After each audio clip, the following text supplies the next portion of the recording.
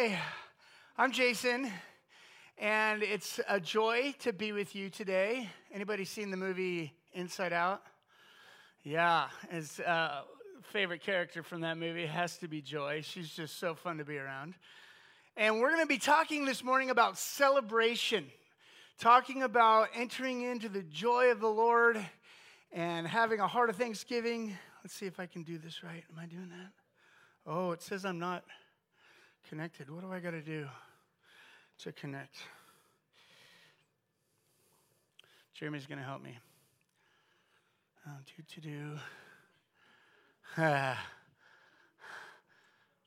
Joy. So, how's it going? Doing good? Okay.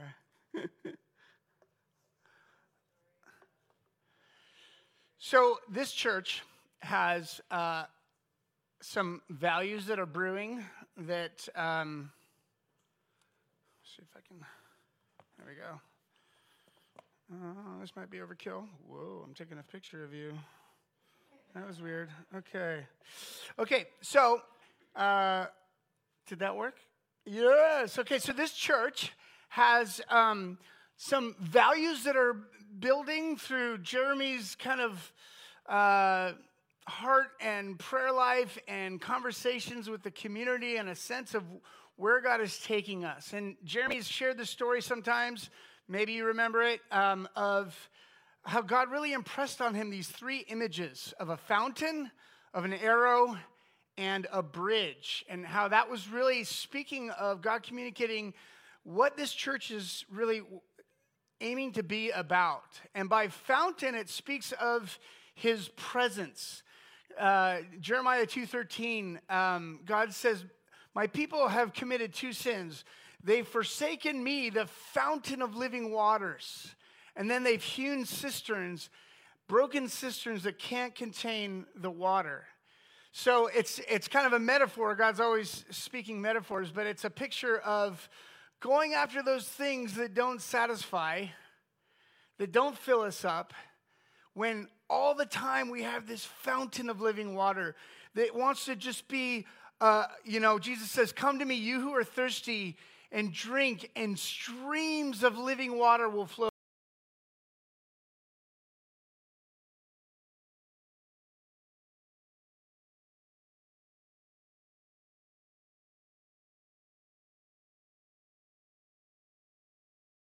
from within you." It's a great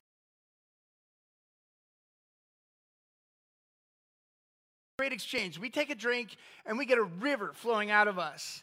It's a river of rejuvenation. It's a river of his presence. It's a river of revelation. It's a river of creativity. It's a river of his power. We can do what we can't do in our own strength. And so under this banner of fountain, speaking of a place, we want to be a people that value his presence, that cultivate his presence, not just on Sunday morning, but throughout the week. And so one of the things that helps with that is a daily pursuit, that you would seek Jesus in the morning or at night if you're a night owl, whatever, throughout the day, that we have a personal pursuit of Jesus. Bible open, prayer life, lines communicating, and we're listening and we're interacting with our Creator. And then we have this value of aligning. It's like Psalm 133 says, "How blessed it is when brethren dwell together in unity." And Jesus talks about the power of agreement. And when we come into that place, there's real power that happens. And today I'm not gonna go through and try to unpack all of those. I think this is like a preview of a thing that's coming out. Might get some tweaks here and there. But I'm going to be talking about celebration and what that means, intentionally creating spaces for joy and creativity and gratitude in our lives. And I know that may seem like, okay, do those all connect? I think they do. Let's see, am I going to the next slide here?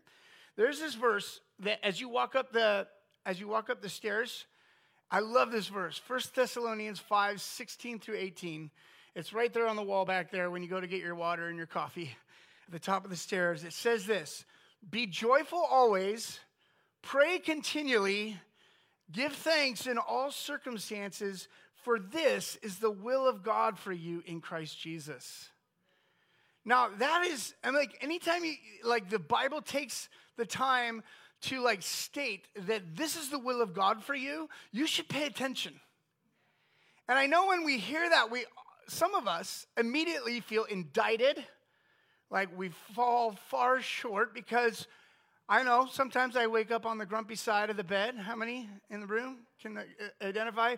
Or you show up to church and everyone's happy clappy and you're just like, I can't put on the plastic Jesus smile today. I'm going through a hard time. Nobody knows the troubles I've seen. Like life is hard. Jesus, one of the verses you never put on your fridge, but it's a promise from Jesus. He says, in this world you will have trouble. So life is hard and God gets it, and Jesus acknowledged it. But even in the midst of all that, we are exhorted to be joyful always. How do we do that? To give thanks in all circumstances. How do we do that? And to pray without ceasing. And all of these things build on each other and help usher us into joy. I'm going to talk first about joy. I love the word joy. Jesus, others, you. That's a nice little acronym you can remember. You get Jesus as your primary focus. He is the source of joy. He is the glad God. It says in Psalm, I know there's a lot of verses on here, and I may overwhelm you. You can write these down. I'm going to try to rattle them off from my head if I can get them right and not butcher them too bad. But Jesus is the true source of joy. And when we get the order wrong and we make it all about ourselves, it's not as satisfying, is it? John Piper here says, God is most glorified in us when we're most satisfied in him. And Jesus, according to Psalm 45, verse 7, Jesus is, because it says, it's an interesting psalm all about Jesus coming back on a horse, girding his sword. And it says, because you love righteousness and hate wickedness, God has anointed you with the oil of gladness, or one version says the oil of joy, far above all your companions. So according to that verse, if it truly is about Jesus, and I'm convinced it is, Jesus is the most joyful being in the universe because he loves what God loves and he hates what God hates. Now I know that sounds weird to like hate wickedness, but if horrible things are happening to people, we ought not to love that. We ought to, but because Jesus sees the beginning from the end, he knows where this thing is going, and then he has a plan to deal with all the injustices, all the oppression, all the things. He can have joy. He is the glad God. He's in a good mood. Paul says, rejoice in the Lord always. I'll say it again, rejoice. Now, Paul is writing this from a prison cell, chained to a wall in like a dungeon with rats probably nibbling on his toes. And in this little book that has 4 chapters, it's a small little book, the book of Philippians, he talks about joy and rejoicing, some like 14 to 17 times, depending on how you splice it. Like, the dude's got serious joy, and his circumstances don't dictate that he should have that joy. Now, where is he getting that? He's getting it because he is addicted to the presence of Jesus. Romans 14:17 says the kingdom of God's not a matter of eating and drinking, but it's of righteousness, peace, and joy in the Holy Spirit. So joy is like a third of what the whole Christian life's about. We should be the most joyful people on the planet. Because, Zephaniah 3:17 says that God rejoices over you with singing. He delights in you. Some of us are grumpy because we assume that God's like grumpy like the way I can be when my kids like are a little bit out of line and I get grumpy and then I have to repent and apologize. And because I am prone to grumpiness, and some of our parents were prone to grumpiness, we assume God is grumpy. But he is the God that rejoices over you with singing. He delights in you. So we get our eyes on Jesus, the source of joy. And then we get our eyes on others. If God rejoices over you, guess what? He rejoices over her and over him and over everybody who's put their trust in him. He has great joy and zeal over them. And so if God feels that way about them, I should feel that way about them too. And Paul is so mature, he's always talking like this, but he says in 1 Thessalonians 2:19 and 20, he goes, are you not our joy and our crown? You are the thing that we are rejoicing. The people that he was writing to, the Thessalonians, were his joy because he was just cheerleading them on, stoked that they were making progress in their faith. And if we get that heart that isn't just consumed with our own needs and unsatisfied with our own wants not getting fulfilled, and we start taking delight in the one next to us that's made in God's image, that's filled with God's Spirit, then joy just begins to bubble over. And, Jesus in Hebrews 12, we're told that he endured the cross, scorning its shame, for the joy set before him. Guess what that joy was? You. I got to go back to heaven where it wasn't so rough and people weren't trying to kill him. Like that, I'm sure that was a joy to think about. But he was most excited that you and I would get redeemed and renewed, and that his righteousness would get put on us, and we're going to live for billions of years, stepping deeper and deeper into the glory and to the presence and to the joy of the Lord. And so, it says, Psalm 34, verse 8, delight yourself in the Lord, and he will grant you the desires of your heart. So we can be motivated selfishly, hey, if I just delight in the Lord, he'll grant me these desires. Here's the kicker, though. He's going to change your desires as you start to enjoy him and realize what grieves him, what quenches him, and what, causes him to lift a little bit of his manifest presence.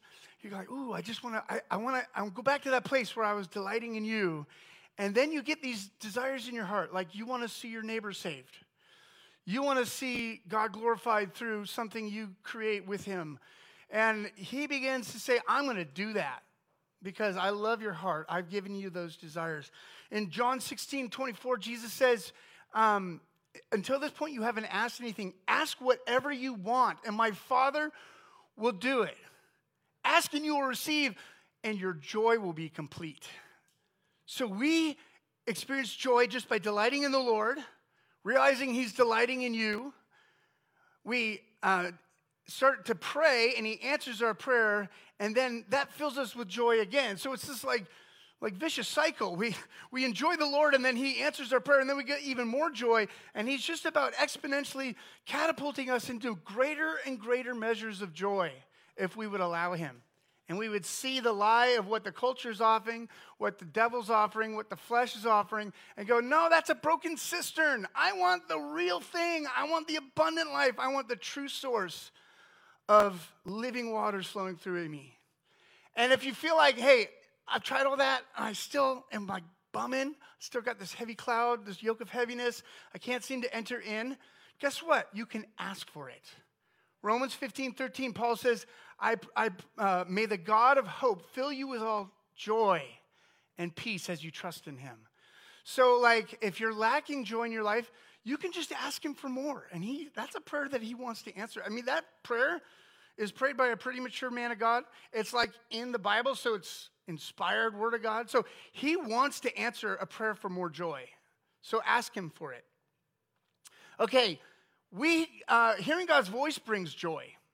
If, we think of, John the Baptist, some people imagine him as this grumpy guy that was wagging his finger at everybody, but all the sinners flocked to him out in the wilderness. This dude in camel hair with his diet of bugs and honey, and people were drawn to this man. I think he looked a little bit more like Joy from Inside Out than anything else. But he said this interesting thing. He said, the bride belongs to the bridegroom. The friend who attends the bridegroom waits and listens for him and is full of joy when he hears the bridegroom's voice. That joy is mine and is now complete. He must become greater. I must become less. He had so much joy because he heard the voice of his beloved. Friends, if you want to tap into joy, dial down in your prayer life a little bit and wait on him a little bit. Ask him a question and then listen. Maybe have your Bible open, maybe have your journal out, and see what impression he puts on you. What if we became a community that not only heard for ourselves, but we heard for each other? And when you were struggling to believe that you heard from God this morning in your prayer time, I came along and I prayed for you and I quoted the thing that God spoke to you this morning. And you're like, whoa, God sees me. He knows me. He loves me. He's for me. He's not against me. He's really in this thing. When you hear the voice of God, it creates joy. It's like not just like a religious thing or some bunch of information you memorized or an academic experience. It's a real, vibrant relationship when the creator of the universe speaks to you. Oh. It's good. Now, that requires that you have a little understanding of his character and his nature, because he's not grumpy, right? He delights in you. So when he speaks, he's not like, you jerk ball. He's like, my beloved, the apple of my eye. He's really into us. Okay. So we get joy by hearing his voice. And by the way, John the Baptist was called the voice of the one crying in the wilderness. So you become a voice to your generation when you hear a voice. When you hear his voice, you can actually speak words that will move and impact your peers.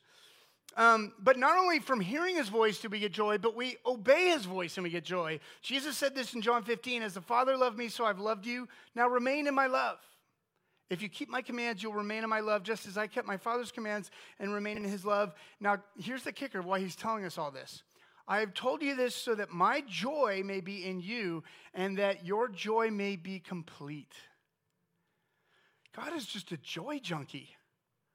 He just wants us to have a flipping good time all the time. He's like, okay, here's the thing. That thing you're doing, that's just killing your joy. That's just robbing you of a good experience. Here, come over here. Do this thing that I'm asking you. And my commands are like, love one another. If we could do that, then we enter into, here's the thing. He says, my joy will be in you. Sometimes you don't feel like you have the joy, but Jesus has a lot of joy, right? We established that. And the joy of the Lord, not the joy of Jason is my strength. The joy of the Lord is my strength. So he puts his joy in you, and you're like, dude, this is a good thing. So just a little freebie. If you want to experience more joy, maybe obey his word. Okay, next one. His presence brings joy. Look at this psalm, Psalm 16:11. You will make known to me the path of life. In your presence is fullness of joy. At your right hand are pleasures evermore. Who's at the right hand of the Father? He's the most joyous being ever, right? So in his presence is the fullness of joy. So, we are not experiencing the fullness of his presence yet. When he makes all things new and we have our redeemed bodies, it's unending joy that just keeps crescendoing. I mean, come on. But here's the cool thing. We don't have to wait till we croak. We don't have to wait till we die to experience this. We can enter his presence now. And we can remove the things that quench his spirit and remove his presence to some measure. And we can give ourselves over to the things that help manifest his presence more. I like what C.S. Lewis said, joy is the serious business of heaven. I mean, they're rejoicing all the time in heaven. Anytime a sinner repents, there's a party going on. They rejoice, it says, over and over in Luke 15. Like, that is what's going on up there. How do we get more and more into his presence? Ties to our other theme, Thanksgiving. I like what C.S. Lewis said, joy is the serious business of heaven. I mean, they're rejoicing all the time in heaven. Anytime a sinner repents, there's a party going on. They rejoice, it says, over and over in Luke 15. Like, that is what's going on up there. How do we get more and more into his presence? Ties to our other theme, Thanksgiving. We enter his, I forgot to, sorry guys. I got two iPads, it's confusing me. We enter his presence with joy. Is this the first time you're seeing this? Oh, sorry, linger there. I drew that guy. So we enter his gates with thanksgiving. We enter his courts with praise. We give thanks to him and praise his name. Psalm 100. If you want to experience more of his presence, get off the complaining thing so much and get on to the thanking thing. Get on to the gratitude thing. Get on to recalling and reminding yourself of the goodness of God in the past and what he's doing in your present.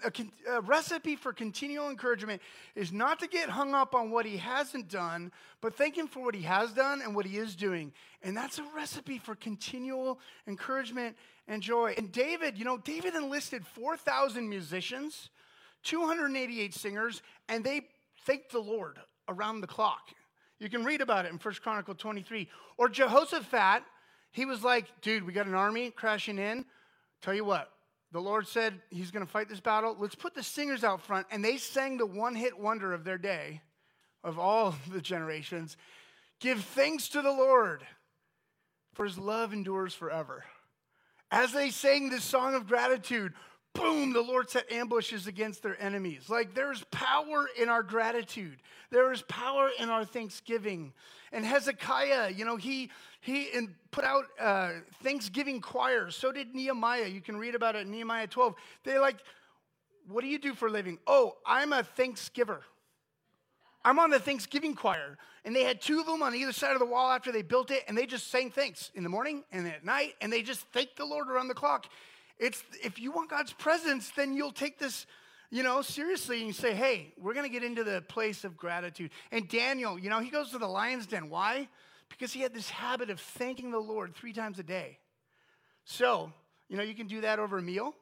You can do that by carving out 5 minutes over here, over there. But there's a dude named Brother Lawrence. There's a little book called Practicing the Presence of God.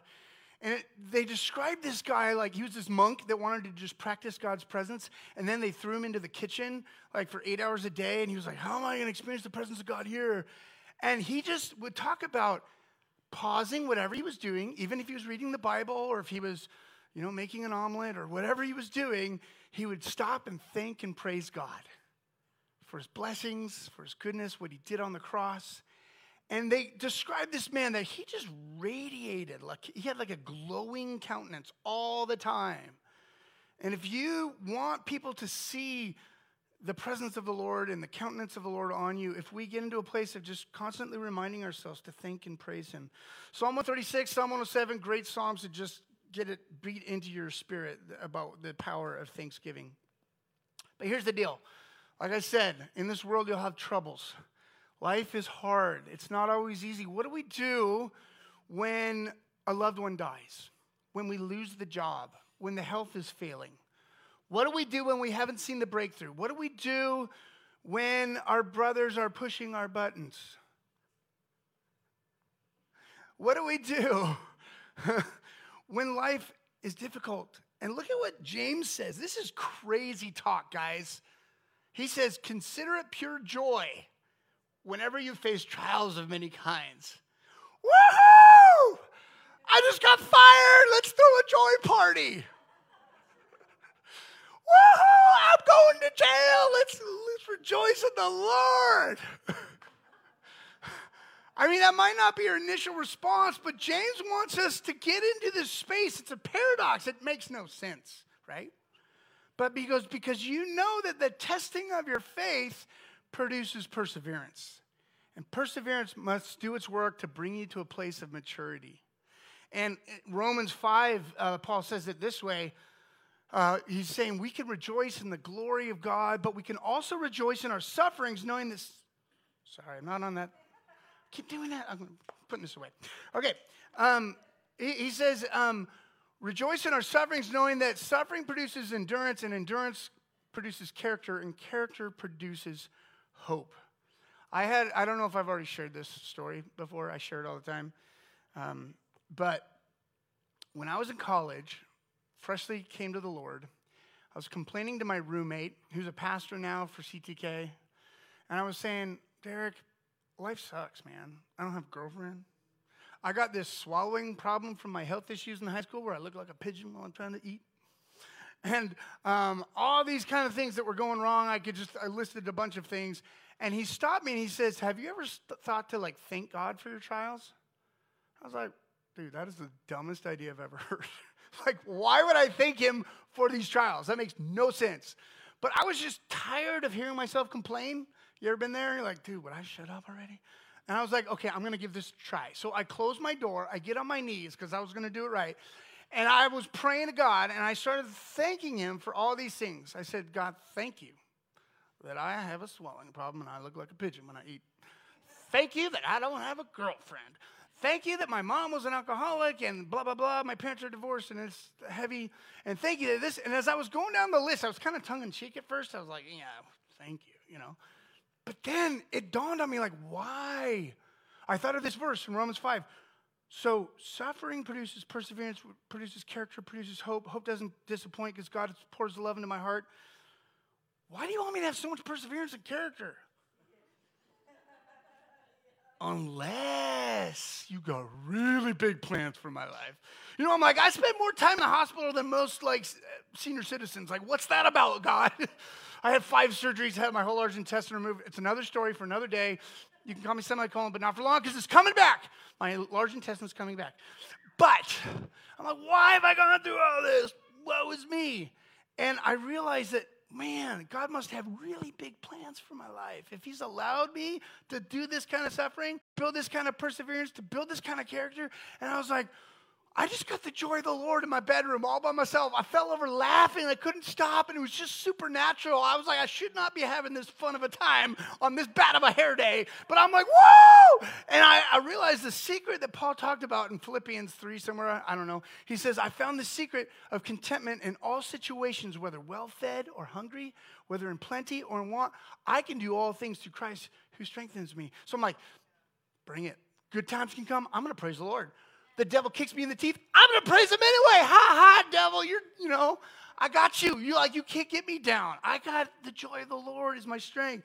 And I can rejoice even in difficulty. So, some of you needed to hear that. Here's the deal. If you get bold enough for your faith that people start opposing you and attacking you and persecuting you and insulting you, guess what Jesus says? He says, you're blessed when that happens. When they hate you, they exclude you, insult you, reject you. Because of the Son of Man, rejoice in that day and leap for joy. Like leap in the air like this girl over here. Because great is your reward in heaven. That's how their ancestors treated the prophets. So we got to get some perspective. I know it seems like it's all about these 70 years or 80 years or 90 years that we're on the planet. But there is great reward. If you can keep an eternal mindset that you're enduring this, but you're choosing to praise God anyway. He's like, oh, you just wait. It's going to be worth it. You may have given up some earthly treasure, but you're getting a whole lot of bling bling in the age to come. And it's not just like, oh, look at me. I'm strolling around in my whatever, your Lexus. It's like, no, you get greater measures of proximity to the King of Kings. You get, we're all saved by the blood and we're at equal playing field. But the things that we do in this life will matter for eternity. There is an aroma, like why did so-and-so die? Why did this or that happen? You may ask that question. You guys realize that we're in eternity, like praising him in unadulterated glory, like you can't help it. Like, oh, you're amazing, you're Mufasa. You're like, you can't, but here, there's this veil. We can't see him. We can't totally feel him. We're not sure he's even really still there, but we're going to trust him anyway. We're going to praise him, and I just lost my job, and my loved one died, and I'm going to praise him anyway. I don't mean to make light of those things. Those things are real. But when we get that posture, and we thank him and praise him anyway, it's an aroma that you'll never be able to offer in the age to come. It's an offering that we can give God now that moves him so much, and he's going to reward you for eternity for choosing that right perspective and posture. There's a guy named Bob Hartley who he's a big guy, talks about hope a lot, and he's had some crazy encounters with the Lord. He had this dream where he saw these people that were trying to bring transformation to the different mountains of society. This one felt called to the media mountain, and this one felt called to the education realm, and this one felt called to the government, and they were woefully inadequate for 3 reasons, and there was 3 solutions, 3 golden keys to help them get back into the place of impact. And one had these Coke bottle glasses on. They had these big, heavy-duty glasses, and they needed to rip those glasses off so that they could see God correctly and get a right view of God. And the golden key to get into that place of seeing God correctly was adoring him through his names, taking a different name of God and meditating on it and clinging to it and believing that that name was true, even though your circumstances seem to suggest otherwise. And you get victory in your life when you know who God is for you. Then they had these antiquated hearing aids, and all they could hear was the lies of the enemy, the accusations, the statements like, you'll never do anything good. You're in this predicament because you're a lost cause. You're hopeless. Nobody loves you. All these things that we battle with, am I enough, blah, blah, blah, blah, blah. You need to rip that stuff out so you can hear the love song of the Father that rejoices over you with singing and hear what he's saying about you. And so the golden key is to ask the right hope-filled questions of God. Now, there's questions we can ask that are just, leading questions like, why do you hate me so much? Well, that's a bad question. He doesn't hate you so much. No, why do you delight in me so much? I dare you this week, the homework assignment, ask God that question. Why do you delight in me so much? And see what he says.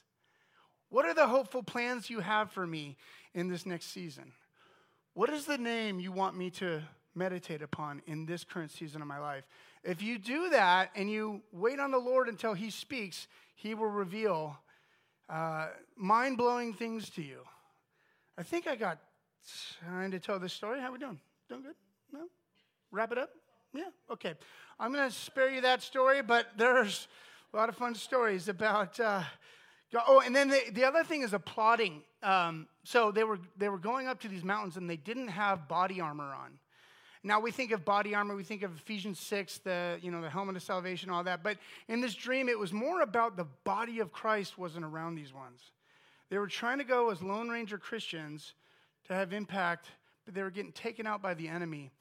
And so Hebrews 13 says, somewhere in there, Hebrews 10, don't neglect meeting together, but encourage one another daily as you see the day approaching. We need the encouragement that comes from our brothers and sisters. We need to hear from each other about the good qualities they see in us, because all we hear are these lies from the enemy. And so if we take time to applaud our brothers and sisters and say, man, I just love the way that you show hospitality, that you open your doors. I love the way that you're so thankful. I love the way that you love on your kids, or whatever, fill in the blank. If we hear that kind of stuff, it fuels our fire, and we can do incredible things. So we need the body of Christ rallying around us. Okay, so we're talking about being party seekers, celebrating. What makes a good party? There's some people there. There's maybe some music. Maybe there's some food.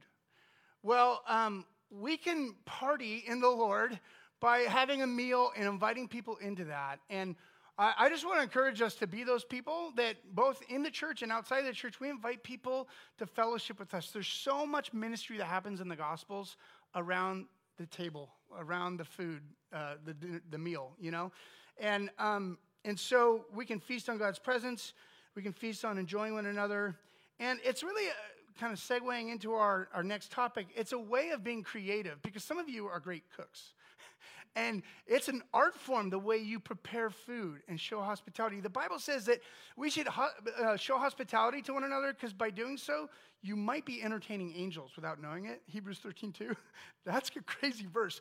But Peter says that the end of all things is near. So do what? Be sober-minded and pray. And then it says, love one another, for love covers over a multitude of sins. Show hospitality to one another without grumbling.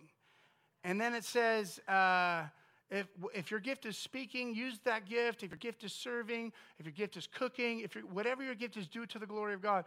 So we show thanksgiving for who God is and who he's made each other to be when we invite them into that intimate place of food and fellowship together.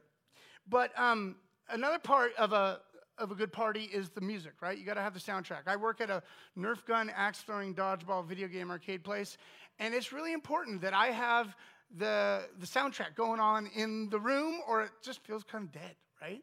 And so heaven, you go up there, there's only like a half hour recorded in all the Bible where that place is silent in Revelation 8. The rest of the time, it's like glorious praise and unceasing adoration and crazy sounds going on. But it says in Ephesians 5, be filled with the Spirit. Paul says that. And then the result of that is that you'll sing psalms, hymns, and spiritual songs to one another. So one of the fruits of encountering God's presence is that we're just going to want to sing. We've just become a walking musical. And some of you sing off-key, and God still loves it. And some of you have incredible voices and incredible skills with the guitar or the bass or the drums. And God wants you to, pray about, hey, would you want me to use these gifts for your glory? It could be here on Sunday morning. If, the Lord leads that way and there's agreement and everybody and it's the right thing. Or it could be that you do it out there at the open mic night, whatever. But God wants us to get creative in the ways that we enjoy him. I love Psalm 45. It says, my heart is stirred by a noble theme as I recite my verses for the king. My tongue is the pen of a skillful writer. So when you make a song or a novel or a blog post or a whatever, YouTube channel episode, you do that not just for the audience out there, but you do it before the audience of one to move. If you can move the heart of heaven, you can move the hearts of men and women. And so God wants to have us celebrate him and use those talents that he's given us. David danced mightily before the Lord, and he was like, his wife thought he was being a little cray-cray. And he says, I am going to become even more undignified than this. And there's many psalms that, exhort us to dance before the Lord. And it's like, Footloose. Yeah, anybody seen that movie? The little religious community. I think the movie's about Lyndon. Anyway, but Kevin Bacon, he's like, no, he starts quoting the Bible and like, well, we should do this before the Lord. And some of you are gifted in that. And we saw a little bit. We see it sometimes in the back. We see it up front here. Maybe your thing is flags. I don't do the flag thing. I love the flag thing. You're awesome. But yeah, there are places on Sunday morning where you can celebrate the Lord in that way. There's a couple of Christian dance studios in the area. There's one called Dancing for Joy, and they're down in Bellingham. They're also in Linden. There's another one called Upper Room Dance in Everson. If that's your thing, find a way to express that and develop that because it brings glory to God when we're creative. Because God is, guess what? He's creative. He kind of has that Genesis 1 thing on his resume. He spoke and created everything. And guess what? That God lives inside of you. Therefore, we should be the most creative people on the planet. Now, I don't mean to say this to condemn or shame you. We all have different ways of expressing our creativity. I love what Albert Einstein said. He said, imagination is more important than knowledge. You can maybe dream up a new way to do kids ministry. You could maybe dream up a new business that's going to create kingdom finances that will fund the missions movement. God can give us creative ideas. James 1 says, ask for wisdom, he will grant it generously to all without finding fault. And so he's able to do immeasurably more than we could ask or imagine. Are you imagining? Are you dreaming with God? He wants to have you tap into his creativity. I love this quote by Butch Hartman. He says, art gives you power. Use it wisely. So much art out there is demonic and trying to groom our children into horrible ideas of what life is about. And God wants the people of God to rise up and be creative. We were talking this morning with Leah, The Chosen is an amazing creative expression of the Gospels that's God's breathing on. And I believe he's going to do that more and more with the creatives. I like what Francis Schaeffer says here. He who loses the arts loses the culture. And that's one of the ways the enemy has so corrupted this generation is by pumping those values through the Netflix shows and the movies that we watch. And but I believe that God wants to raise up people who will outshine Hollywood in the way that we express the creativity of the Creator that's in us. And Exodus 31 is one of the first references to somebody being filled with the Holy Spirit in the Bible. I think there's another reference in Exodus 28 where some artisans were filled with the Spirit. So when the Spirit fills you, it might, make you like Samson to be super strong. It might make you like Solomon to be super wise. It might make you like Bezalel and this other dude named Oholiab. I don't have him up here. I was just trying to give you a snippet of this. But the Lord says to Moses, see, I've chosen Bezalel, son of Uri, son of Hur, of the tribe of Judah, which means praise. And I have filled him with the Spirit of God, with wisdom, with understanding, with knowledge, and all kinds of skills to make artistic designs for work in gold, silver, bronze. So they were making all this stuff. God wanted his place where people would come and experience his presence to be mind-dazzlingly beautiful. And so we found some ones that he filled with his Spirit and gave them skill and understanding and wisdom to make beautiful things to help people encounter his presence. And some of you, when you, just the way you choose to dress is a creative act and an expression of artistic whatever. You know, not everyone's called to be an artist, but it's interesting that creativity is clearly like a fruit and a gift of the Spirit. And it comes with wisdom. So God wants to give us wisdom in how to do things that glorify him. That verse that we started with, so I drew this 5 years ago. It's kind of a trippy drawing, but the pray continually, like that verse can mean all three of these points, because pray continually, another way of saying that is draw near to God, and he will draw near to you. So when prayer itself is a creative act because we're partnering and co-creating with God, but art can be a prayer when you do it with a heart of worship. And so I imagine myself sitting on the Father's throne, drawing on my little pad while he's painting on the earth, and all the animals are just having fun. Okay, we're going to move on. I'm not going to belabor this. We're almost wrapping up here. But I've been an artist for a long time, and the Lord led me in a season of my life to work with YWAM and with a ministry called Create International. It's a ministry that is focused on creating media that would tell the gospel to unreached people groups in their heart language. So there's movies, there's animated films, and then I started running these comic book schools where we created comic books. So we created one for Mongolia called A Prisoner of Hope. We created one for India. I've got a movie maker friend that wants me to design a comic book for his movie that explores the supernatural, but from a kingdom perspective. And it's called Even the Darkness. And so I've got some pages from a comic book I'm working on. I don't mean to say, like, look at me, I'm just saying, pray for me, that I would, figure out and hear from the Lord the projects he wants me to work on, and to get the right people around so that we can glorify him with the gifts that he's given. If you want to see more of my art, jhkart.com. I got some of my illustrations on there. I do different things. I do some logo design. I got to draw at the caricatures at the fair this summer, at the Linden Fair, and some of you made it on there. I got to draw people from this church, and it was real fun. That's just something I do, and it's not the only way to be creative. Don't feel like you're counted out if you're not a drawer. But find that thing that is your expression. Maybe it's engineering. Maybe it's mothering. Maybe it's bus driving. There's creative ways to be a fun bus driver. Besides the comic book thing, I've been working on some writing. I mentioned this last January. And these books on hope, faith, and love have inspired me to start a podcast. So I do a weekly podcast on YouTube. And eventually I'll figure out how to get the audio up on other platforms. I think I already know. I've just been lazy. But so that's a creative expression. And you have access to the YouTubes. And you could do something like that if that is something that interests you. But God's going to use people that are not just hoarding their talents, but using them for his purposes and his glory. You can also find that podcast at theaccelerantpodcast.com. This publishing, I'm going to self-publish, and I'm calling my company Querencia Publishing. Now, I'm not Hispanic. Why would I choose this name? When I was a senior in high school, I was asked to write a paper about this word Querencia. And the word Querencia in Spanish means a place, like a second home, a place where you feel most at home at.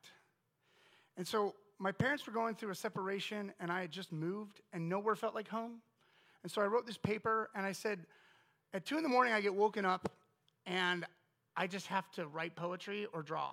It's just something that comes on me, and I never get to predict when it comes. But when that inspiration comes, I feel at home when I'm creating, whether through words or through pictures.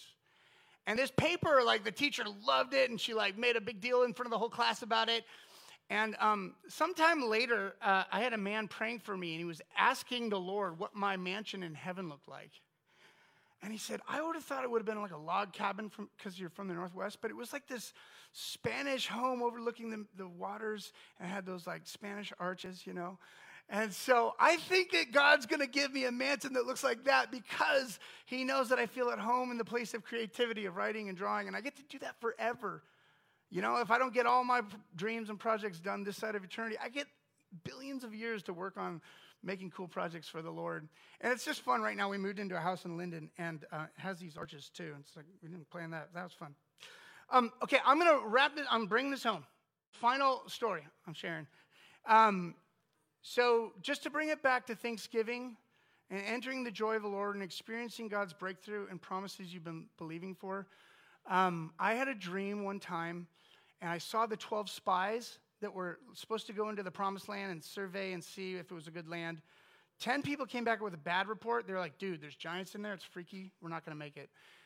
It's hopeless. And then 2 guys, Joshua and Caleb, came back with a good report. And they're like, guys, God promised us this land. It's amazing. Like, so great. We're gonna love it. And those were the only 2 from that generation that got to enter into the promises of God, into the promised land. And at the end of the dream, I saw one of them, Joshua or Caleb. I don't know if they had spyglasses in the Old Testament times, but lifts up this spyglass and looks into the promised land. And I woke up and I heard this phrase, coriander spyglass. And I was like, that is so random. What does that mean? I don't even know what coriander is. I think it's a cooking thing. I don't know.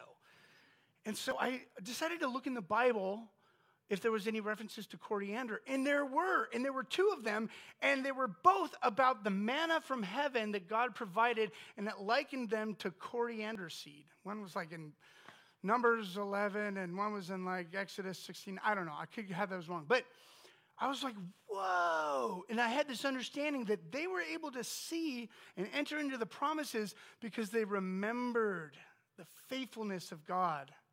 In the difficult wilderness season, he provided manna. He was their provider. He parted the Red Sea. He led them by a pillar of fire. He did all these things. And if we want to step into the fullness of what God has for us, the fullness of joy, the fullness of your purpose and destiny, then we would do well to remember his goodness and his faithfulness and thank him for who he is, thank him for what he's done, thank him for what he's doing, and trust that he will bring us into the fullness of our destiny as we remind ourselves, we adore him through that name, faithful and true, and we enter into the joy of the Lord. So with that, I'm going to close in prayer. If you're here this morning and you feel like you're struggling with the joy of the Lord, I just want to pray for you that the joyous one, the most joyful being in the universe, would make his joy manifest in your hearts. And maybe it's through more time listening for his voice. Maybe it's through more time thanking him and praising him. Maybe it's through more time just doing what the Bible has shown you to do. But he wants you to enter into joy. Secondly, if you're here and you're struggling with gratitude, it's very related to the joy thing. But you just want to cease complaining and you want to enter into having a grateful heart. And I want to pray for you. And if you're here and you're like, I want to step into praising the Lord through creativity, whether it's in this community on Sunday mornings or Wednesday nights, or it's out there in Whatcom County with your career and your calling, I just want to pray for you. So you guys can we invite the worship team up? All right. So come on up, worship team. Sorry, am I long-winded? We're good. I don't know. I always thought we ended at 12:30. No? Am I supposed to be done earlier? I went long. I lost track of time. Forgive me. Okay. So, let's just stand before the Lord and posture our hearts.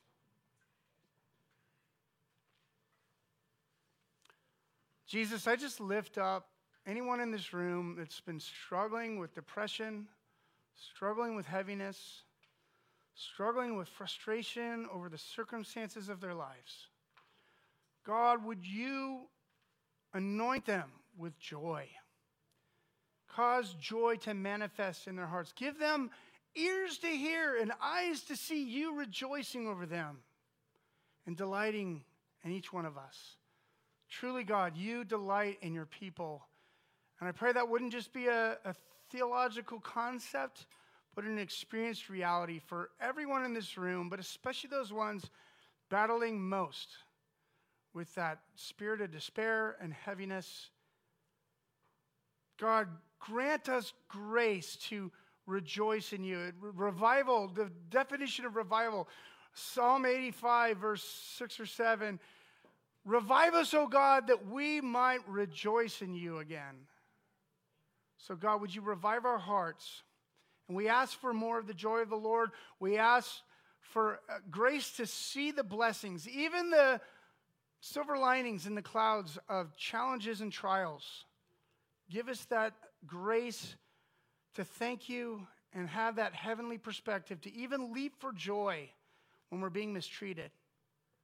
And God, for those ones that have gifts and talents and they want to use them for your glory, show them how to express that in a way that most glorifies you, both in the community gathered and maybe on the internet, maybe in their careers, maybe just in their free time. God, you delight in that spirit of creativity because you dwell in us. You're the creator. You're the creative one.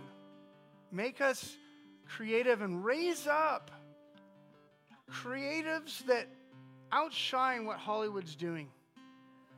Raise up creatives that outshine what the most ingenious engineers that don't know Jesus are doing.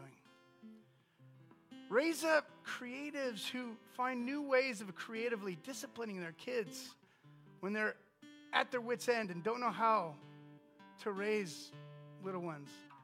God, I thank you that everything has an aspect where your creative spirit can come into play, and we just want to tap into that a little more.